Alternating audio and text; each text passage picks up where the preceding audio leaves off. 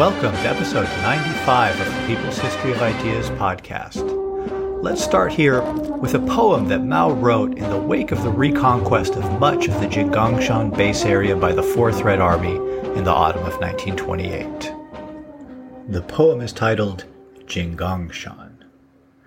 At the foot of the mountain, our flags and banners can be seen. At its peak, our drums and bugles are heard to respond. The enemy troops besiege us thousands strong. We stand alone and will not be moved. Already our defense was like a stern fortress. Now do our united wills form yet a stronger wall. The roar of gunfire rises from Huangyangje, announcing the enemy has fled in the night. That, of course, is referencing the Battle of Huangyangje and the flight in the middle of the night of the Kuomintang troops that we recounted last episode. We spent the last couple episodes of this podcast discussing the August defeat of the Red Army and the subsequent battles to retake much of what had been lost. The period that followed, in October and November 1928, was a time when the communists in the base area took stock of the defeat and summed up its lessons. Some of what was summed up ended up becoming key tenets of the Maoist canon and were presented to the world many years later in the first volume of the selected works of Mao Zedong in the form of two documents. Why is it that red political power can exist in China? And The Struggle in the Jinggang Mountains. These documents that appear in the selected works are revised versions of the October 5th draft resolution of the Second Congress of the County Party organizations in the Hunan-Jiangsu border area and the November 25th report of the Jinggangshan Front Committee to the Central Committee, respectively. Because these two documents both represent political evaluations of the situation at hand from the time when they were written and were later used in somewhat altered form as basic documents for educating large numbers of people both in China and internationally about the historical development of and important themes pertaining to Maoism, or Mao Zedong thought as it was originally labeled, these documents and the series of meetings that produced them are a good starting point for talking about how the August defeat was summed up by Mao and the rest of the communist leadership in the base area, and about the longer-term relevance of this summation for the development of the body of ideas associated with the victory of the Chinese Revolution.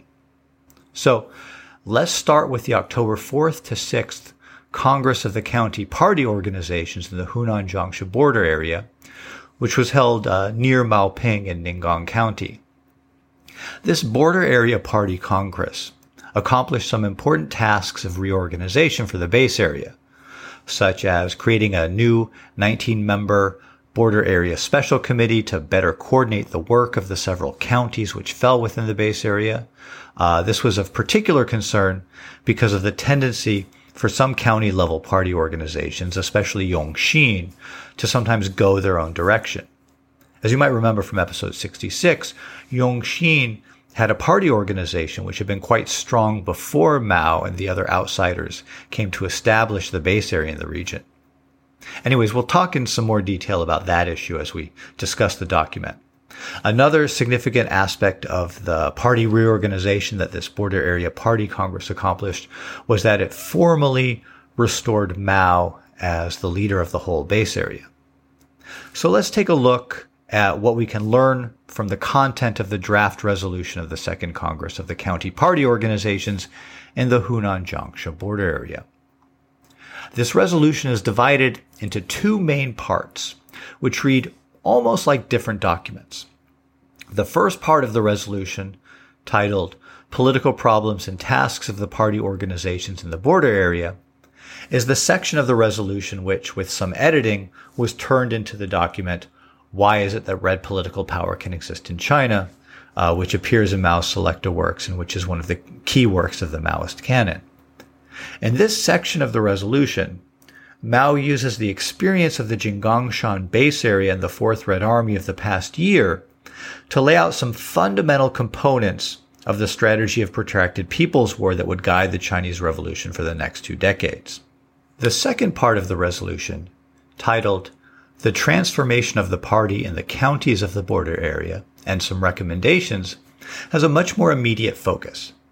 It lists recent actions and, in particular, mistakes committed by the party and its organizations, and states actions to be taken to correct these mistakes in the future. While this section of the resolution is not as important as the first part of the resolution to the overall development of the body of ideas which emerged during the Chinese Revolution and which were synthesized and spread internationally in the wake of the victory of the revolution, it is in some ways more fascinating for people who have been studying the Jinggangshan experience closely, as we have in this podcast series, because it is a very concrete statement about what the communists thought they had done wrong and how they should, in practice, correct what they had been doing. So let's start by looking at the first part of the resolution. Again, this part is given the heading Political Problems and Tasks of the Party Organizations in the Border Area.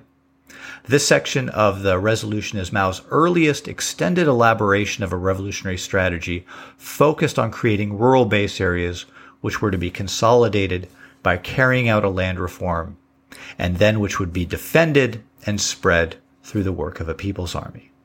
So let's look at how Mao makes his case for this revolutionary strategy here. The first subheading of this section of the resolution is the internal and external political situation. What I first want to draw attention to here is a method for presenting reasoning which is very common in communist documents, not just in China, but around the world. What Mao does here is he starts off the resolution by characterizing the domestic political situation and situating the domestic political situation within the global situation. This reflects a methodology for determining appropriate political action based, in the final instance, on the global situation and on how the global situation then determines what will or can happen on more local levels. It's a method for presenting arguments or statements about political action that's rooted in Lenin's emphasis on the importance of global events and, in particular, international contention between imperialist powers. And so it's a method for presenting arguments that's very much a product of the Russian Revolution and the way in which the Communist International standardized ways in which communist parties created political documents and the rhetorical strategies that were used in these documents. But Lenin himself drew on the way in which Marx very frequently argued for how local events were shaped by international events, although Marx did not systematize his thinking about this to the degree that Lenin did, and it took the Communist International to standardize the rhetorical presentation of this method by communist parties around the world. So, how does Mao characterize the domestic and international situations? He begins like this, quote, "The present rule of the new warlords of the Kuomintang remains the rule of the comprador class in the cities and the despotic gentry in the countryside. Abroad, it has capitulated to imperialism, and at home, it has replaced the old warlords by new ones, imposing even more savage economic exploitation and political oppression on the workers and peasants. The bourgeois democratic revolution launched from Guangdong had gone only halfway when the compradors and despotic gentry seized the leadership and immediately shifted it to the road of counter-revolution.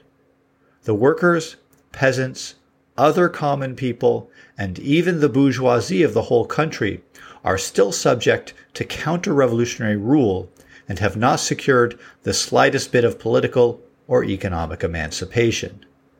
Unquote. So, Mao characterizes China as having had its bourgeois democratic revolution interrupted, and China as being ruled by an alliance of the rural gentry with the comprador capitalists, that is, those capitalists who represent imperialist interests in China, so that just about everyone, even much of the domestic bourgeoisie, are oppressed. He goes on in this section to argue that the democratic revolution can only be led by the proletariat, although he doesn't expand here on the reasoning behind this statement. Mainly, he makes this statement through historical analogy. Here's how he discusses the defeat of the revolutionary process that began with the National Revolutionary Army first conquering Guangdong province and then continuing on in the Northern Expedition, and which ended with the Kuomintang purge of the communists, a process we've covered in some depth in past episodes of this podcast. Quote, China is in urgent need of a bourgeois democratic revolution, and this revolution can be carried through only under the leadership of the proletariat. In the 1926 revolution, which started from Guangdong and spread toward the Yangtze, because the proletariat failed to exercise its hegemony resolutely and leadership was seized by the compradors and despotic gentry, there was a change in the nature of the revolution. As a result, the bourgeois democratic revolution met with a historic defeat. Broadly speaking, this defeat was similar to that of the Russian Revolution in 1905. End quote. So, what is very interesting here is the role that historical parallel, or what some scholars, myself included, call revolutionary asynchronicity, plays in Mao's argument. At this point, some arguments have been developed for why only the proletariat, or actually only the political representatives of the proletariat as an international class, that is, the Communist Party, could lead a democratic revolution in China. And later on, much more detailed thinking would be presented by the communists to make this case. But it's interesting that here the argument is supported by appeal to parallels with the Russian Revolution, despite the fact that in this document, Mao makes a case for a very different revolutionary strategy than the one carried out by the Bolsheviks in Russia. This statement, drawing a parallel between the 1905 revolution in Russia and the Grand Revolution of 1925 to 1927 in China, was dropped when this resolution was modified to become, why is it that red political power can exist in China? Similar parallels that were drawn between Chinese and Soviet experience were dropped in other documents as well when the originals were transformed into the body of political canon represented in Mao's selected works. At the time that Mao was writing, the Russian Revolution was the only existing way that was known of how a successful revolution had developed. And so the Soviet revolutionary process was taken as a model, as we see Mao doing in this document. But then why were these statements removed later on when these documents were edited and made widely available as a tool for political education in China and then later internationally? There are two partially competing explanations for this. The most common of these explanations, and the most cynical, although probably not entirely wrong, is that removing these references to the Russian revolutionary model from Mao's works was a way to distance the Chinese from the Soviets. Even before the Sino-Soviet split began in 1956, it was perhaps only natural that the Chinese would want to emphasize their own independent efforts in forging their own revolution. Another explanation for why these references to the Russian revolutionary model were removed from Mao's works is that the Chinese Communist Party later rejected the thinking that informed the way in which these parallels were drawn and did not want to propagate what it saw as incorrect thinking. After the victory of the Chinese Revolution, the idea that all revolutions would be based one way or another on the Russian model was explicitly rejected. And so instances where Mao's own arguments seemed to be based on invoking the Russian model as a way of legitimating his own ideas were removed, because why would the Chinese communists want to train people in what they saw as an incorrect methodology? Now, whether Mao actually believed what he was writing in these instances, or whether he was invoking the Russian model as a way of shoring up support for his own heterodox ideas, is a whole other question, which would be too much of a lengthy diversion to really explore in detail right now, but it's a question to keep in mind.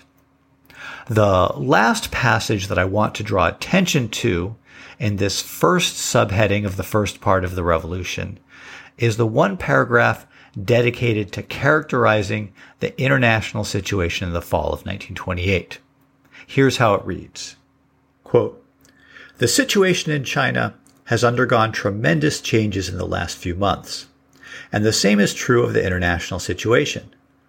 Since the two developments represented by Japan's invasion of China and the signing of the naval treaty between Britain and France have taken place, America, on the one hand, and Britain, France, and Japan, on the other, have found themselves polarized in positions of irreconcilable opposition.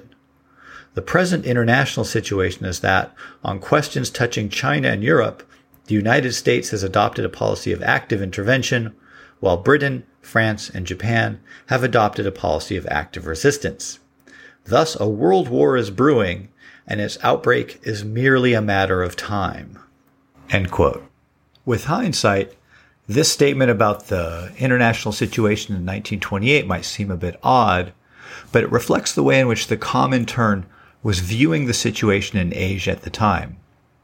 A Comintern document from May 1928 analyzed the situation in China like this, quote, "To conquer the country in order to partition it, that is the imperialists' policy in China.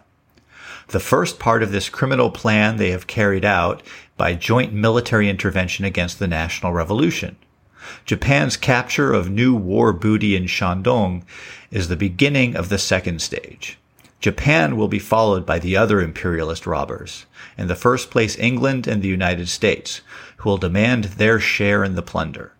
England, which is inciting Japan and approves the Japanese robbery, is out to get a free hand for itself for military conquest.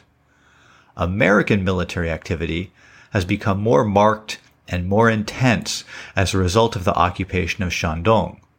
The Washington government is frankly out for a new division of colonies, the winning of new markets and raw material sources. The protection offered to Nanjing and the indignation about the occupation of Shandong only mean that American imperialism will stop at nothing to secure for itself unrestricted opportunities for plunder." End quote. So we can see that the Comintern, ever attuned to the vicissitudes of inter-imperialist rivalry so as to make out the shape of a forthcoming new world war, which, among other things, would spell new opportunities for socialist revolution, saw the contention between England and Japan on the one side and the United States on the other side as potentially shaping up into a new war. Mao had access either to this document or to other Comintern documents characterizing the international situation in East Asia in similar terms. And as is usually the case in Mao's works before the victory of the revolution in 1949, his statements on the international situation are basically restatements of positions emanating from the Global Communist Center in Moscow. This can make these statements sometimes seem a bit tacked on and disconnected from the rest of the text, as I think is the case here, and so it's no surprise that this paragraph was excised in the selected works version of this document, and the subheading for this section changed from the internal and external political situation to just the internal political situation. With this initial section characterizing the internal and external objective situation out of the way, Mao moves on to the real meat of the portion of the resolution which became "Why is it that red political power can exist in China?" in the second section of the document, which has the subheading "Reasons for the emergence and survival of Soviet political power in various places in present-day China." This isn't any big surprise, since after all, the title, "Why is it that red political power can exist in China?" is just a more elegant way of restating the subhead title, "Reasons for the emergence and survival of Soviet political power in various places in present-day China." So let's read through this section, and I'll comment as we go. The prolonged existence inside a country of one or more small areas under red political power, surrounded on all sides by white political power, is something which has never occurred anywhere else in the world. There are special reasons for the emergence of this curious thing. Moreover, it can exist and develop only under certain conditions. First, it cannot occur in any imperialist country or in any colony under direct imperialist rule. It necessarily takes place in economically backward and semi-colonial China, which is under indirect imperialist rule. For this strange phenomenon can only occur in conjunction with another strange phenomenon, namely war within the white regime. The most remarkable feature of semi-colonial China consists in the incessant wars among the various factions of old and new warlords within the country, supported by the compradors and despotic gentry since the very first year of the Republic. Such a phenomenon is not to be found in any of the imperialist countries, nor in any of the colonies under direct imperialist rule. It occurs solely in China, which is under indirect imperialist rule. There are two reasons for the emergence of this phenomenon: a localized agricultural economy, not a unified capitalist economy, and the policy of the imperialist forces to divide and exploit through spheres of influence. Because of the prolonged splits and wars among the white political forces, one or several small areas of red political power have come into existence, surrounded on all sides by white political power. Now, this is a very interesting argument that Mao's making here if we're interested in the globalization of Maoism. This is the key early document in Mao's articulation of why you can have communist base areas for what he would later term a protracted people's war strategy of revolution. And Mao is very clearly making the case that the conditions which allowed for this strategy in China, at least as he was seeing things in 1928, were very specific to China itself. Mao is saying that the armed competition, the ongoing warfare between various factions of the Chinese elite, is a key objective condition for the development of local Soviet power in China, such as we've been looking at in past podcast episodes in the Jinggangshan. Mao strongly implies here, and this is made explicit in the edited version that appeared in the selected works, that it was China's status as a semi-colony where several imperialist powers contended for influence which fueled the warfare among the different factions of the Chinese elite. So, if China had been a direct colony dominated by a single imperialist power, or if China were a country with a strong unified economy and thus presumably a strong unified elite, this ongoing armed competition within the elite wouldn't exist. And so China's exceptional position as a site of contention between imperialist powers and the concomitant willingness of different factions of the Chinese elite to utilize alliances with foreign powers in their own struggles for local dominance is one of the objective factors facilitating the creation of communist base areas. The second objective factor that Mao cites here is China's localized agricultural economy. He doesn't fully spell this out, but I interpret the significance of this factor in two main ways. First, the dispersed nature of China's agricultural economy made it possible for local power bases to be established throughout the country. This constituted a powerful material factor in the emergence and maintenance of different elite factions which could sustain themselves by holding on to sections of the country while they fought other sections of the elite. The existence of self-sustaining local economies was the material basis for the existence of various regional elites.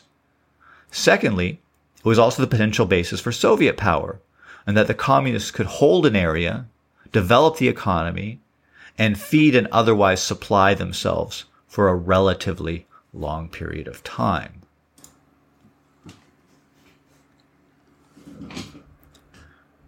Okay, continuing reading this key section of the resolution.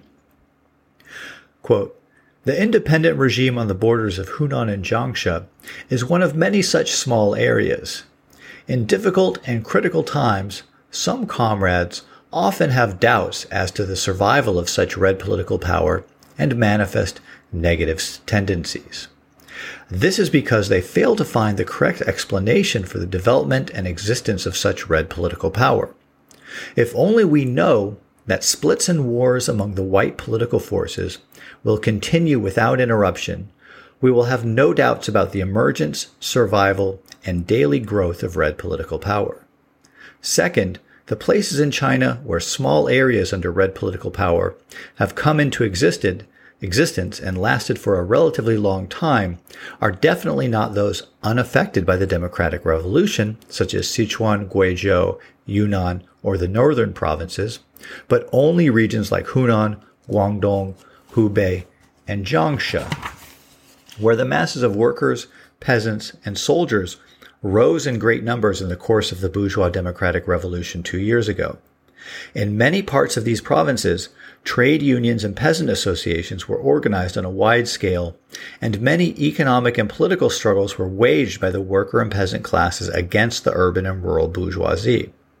As a result, an urban Soviet regime lasting 3 days emerged in Guangzhou, while independent peasant regimes existed in Haifeng and Lufeng, in eastern and southern Hunan, in the Hunan-Jiangsu border area, and in Huang'an, Hubei.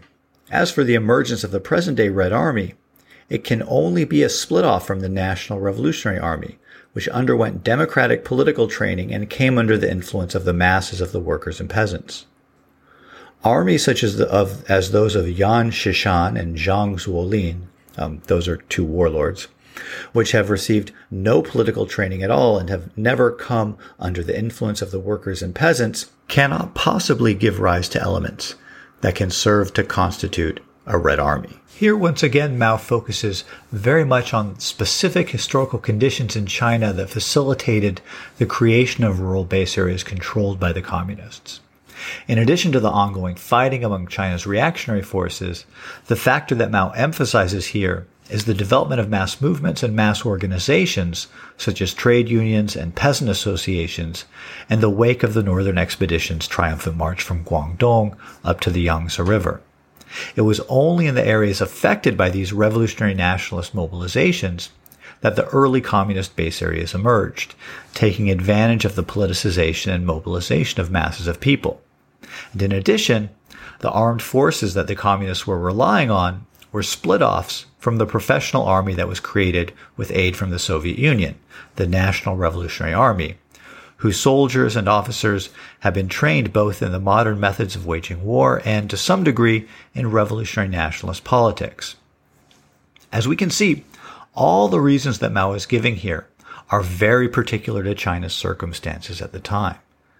As Mao gains more experience over time and begins to think of protracted People's War as a revolutionary strategy appropriate not only to China's particular conditions, it will be interesting to see how his thinking develops about what's universal in his experience of revolutionary warfare and not just what was particular about China's conditions, which allowed him to pursue the strategy that he was devising.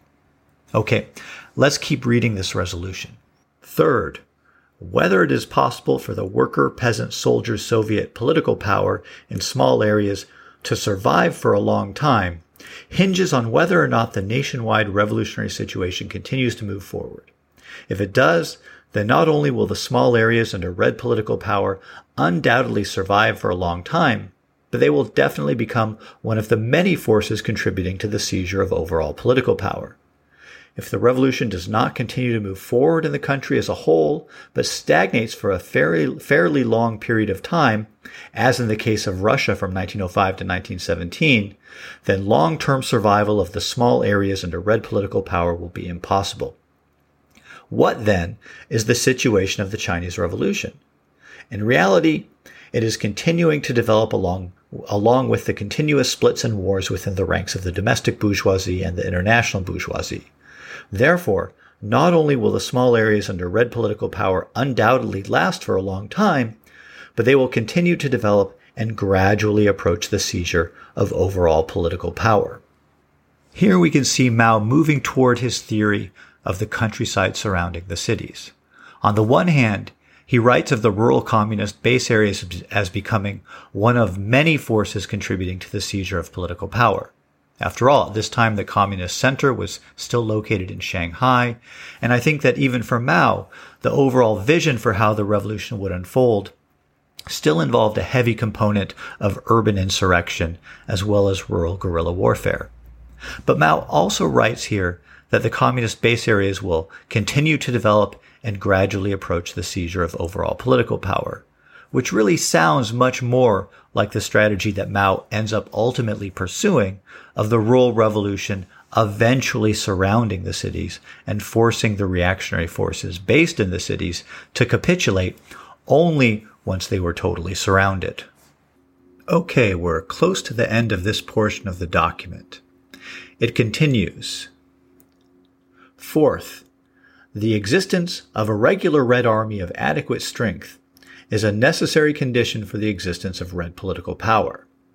If we had only red guards of a local character but no regular red army, we could deal only with the household militia, that is, the local militias generated by the local landlords and gentry, but not with the white armies.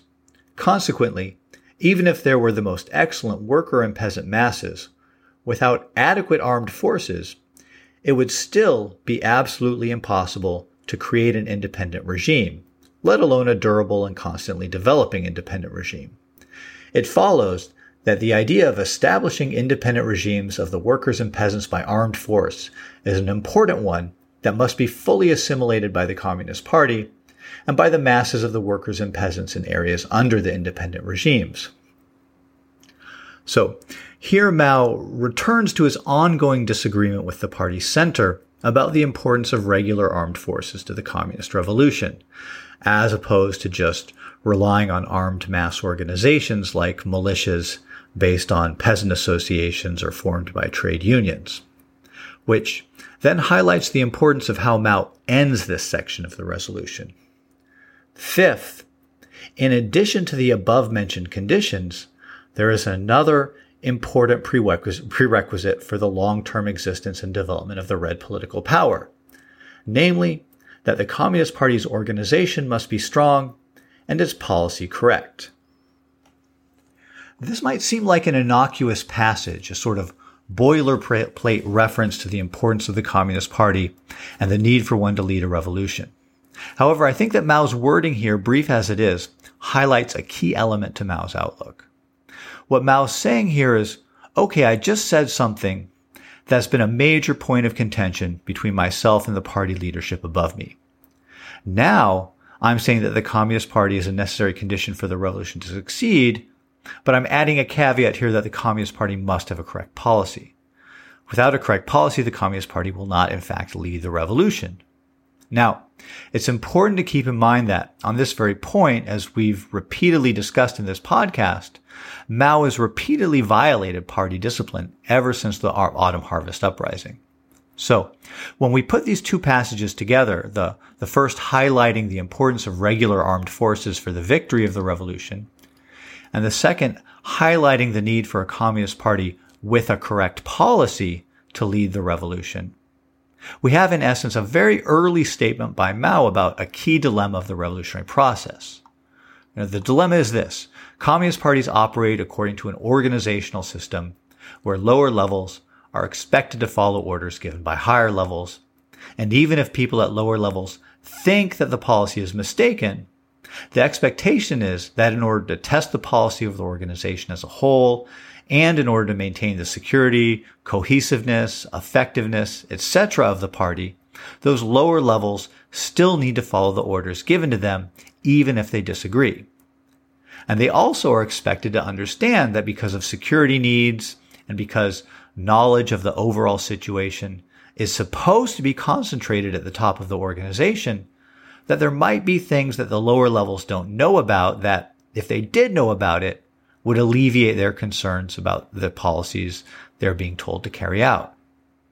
But on the other hand, if a Communist Party is just made up of people who blindly follow orders and can't think creatively in the moment and adapt to conditions and have a generally very critical attitude, the party is not going to be very effective or, in fact, very revolutionary, because what sort of revolutionary organization would it be if we're made up of a bunch of conformists? So here's the thing. As we've repeatedly seen, Mao has violated party discipline in order to pursue what he considered the correct revolutionary policy, especially on this point of developing regular armed forces, as opposed to just relying on militias attached to peasant associations.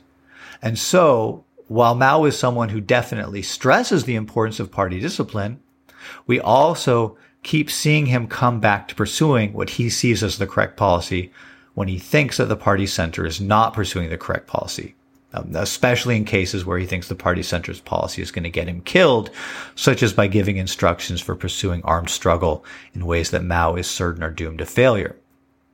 And so I think that here we see Mao at the end of the day saying that while party discipline is important and understood implicitly to be necessary for the existence of the Communist Party, that having a correct policy or correct political line, as it is sometimes called, is even more important.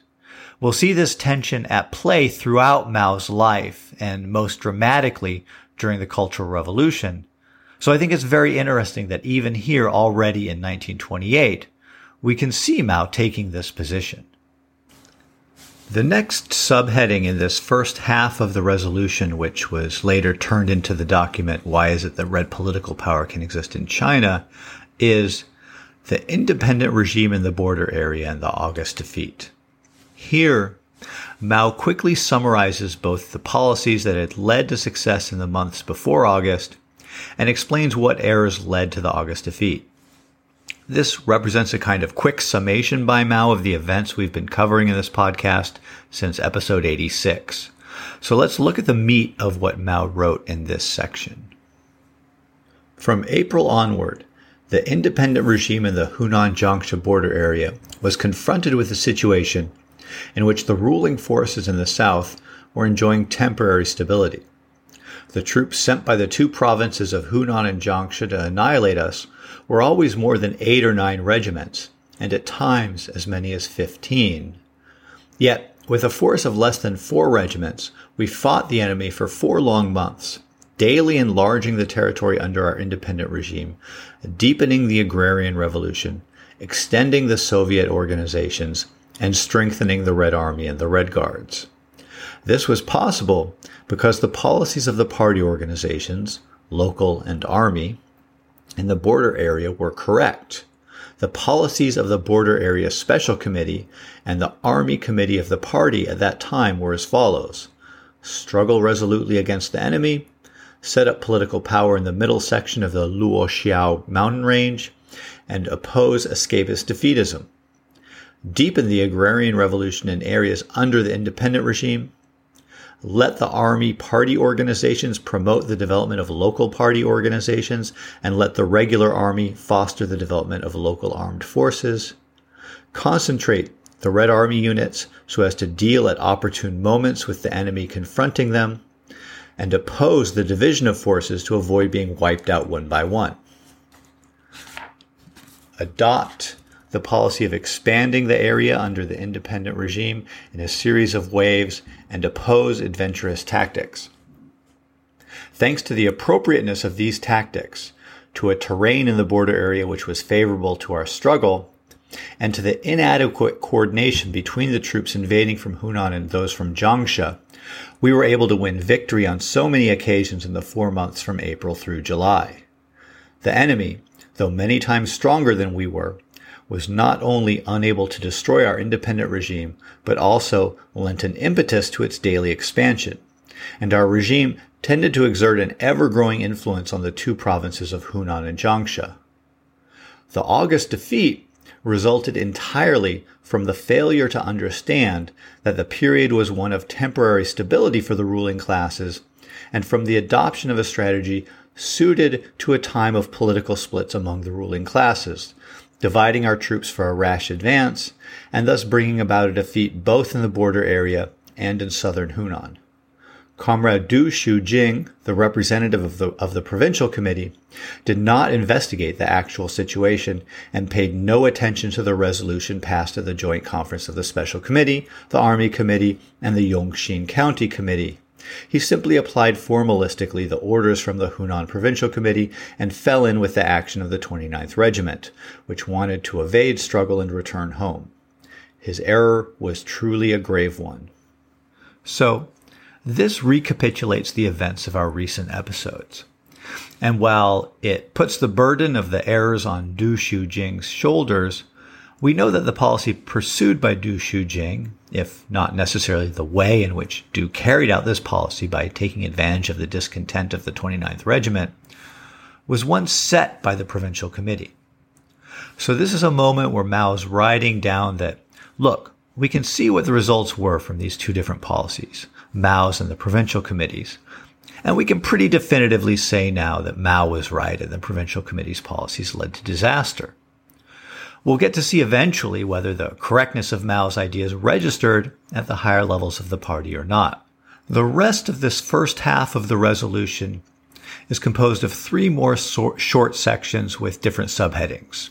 The role of the border area independent regime in the worker-peasant insurrections in Hunan, Hubei, and Jiangsu provinces, economic problems, and the problem of military bases. But we've really now dealt with the heart of this first half of the resolution, the part which was turned into the key early Maoist text, why is it that red political power can exist in China? So we'll leave those aside. Next episode, we'll discuss the second half of this resolution. That part was not incorporated into Mao's selected works and really has a totally different character from this first half. And I think it'll be very interesting for us because, as I said at the beginning of this episode, it had a very concrete and immediate focus, listing recent actions and, in particular, mistakes committed by the party and its organizations, and stating actions to be taken to correct these mistakes in the future. It can actually be read in some parts as something of a self-criticism on Mao's part. So that's where we'll pick up next episode. Take care until then.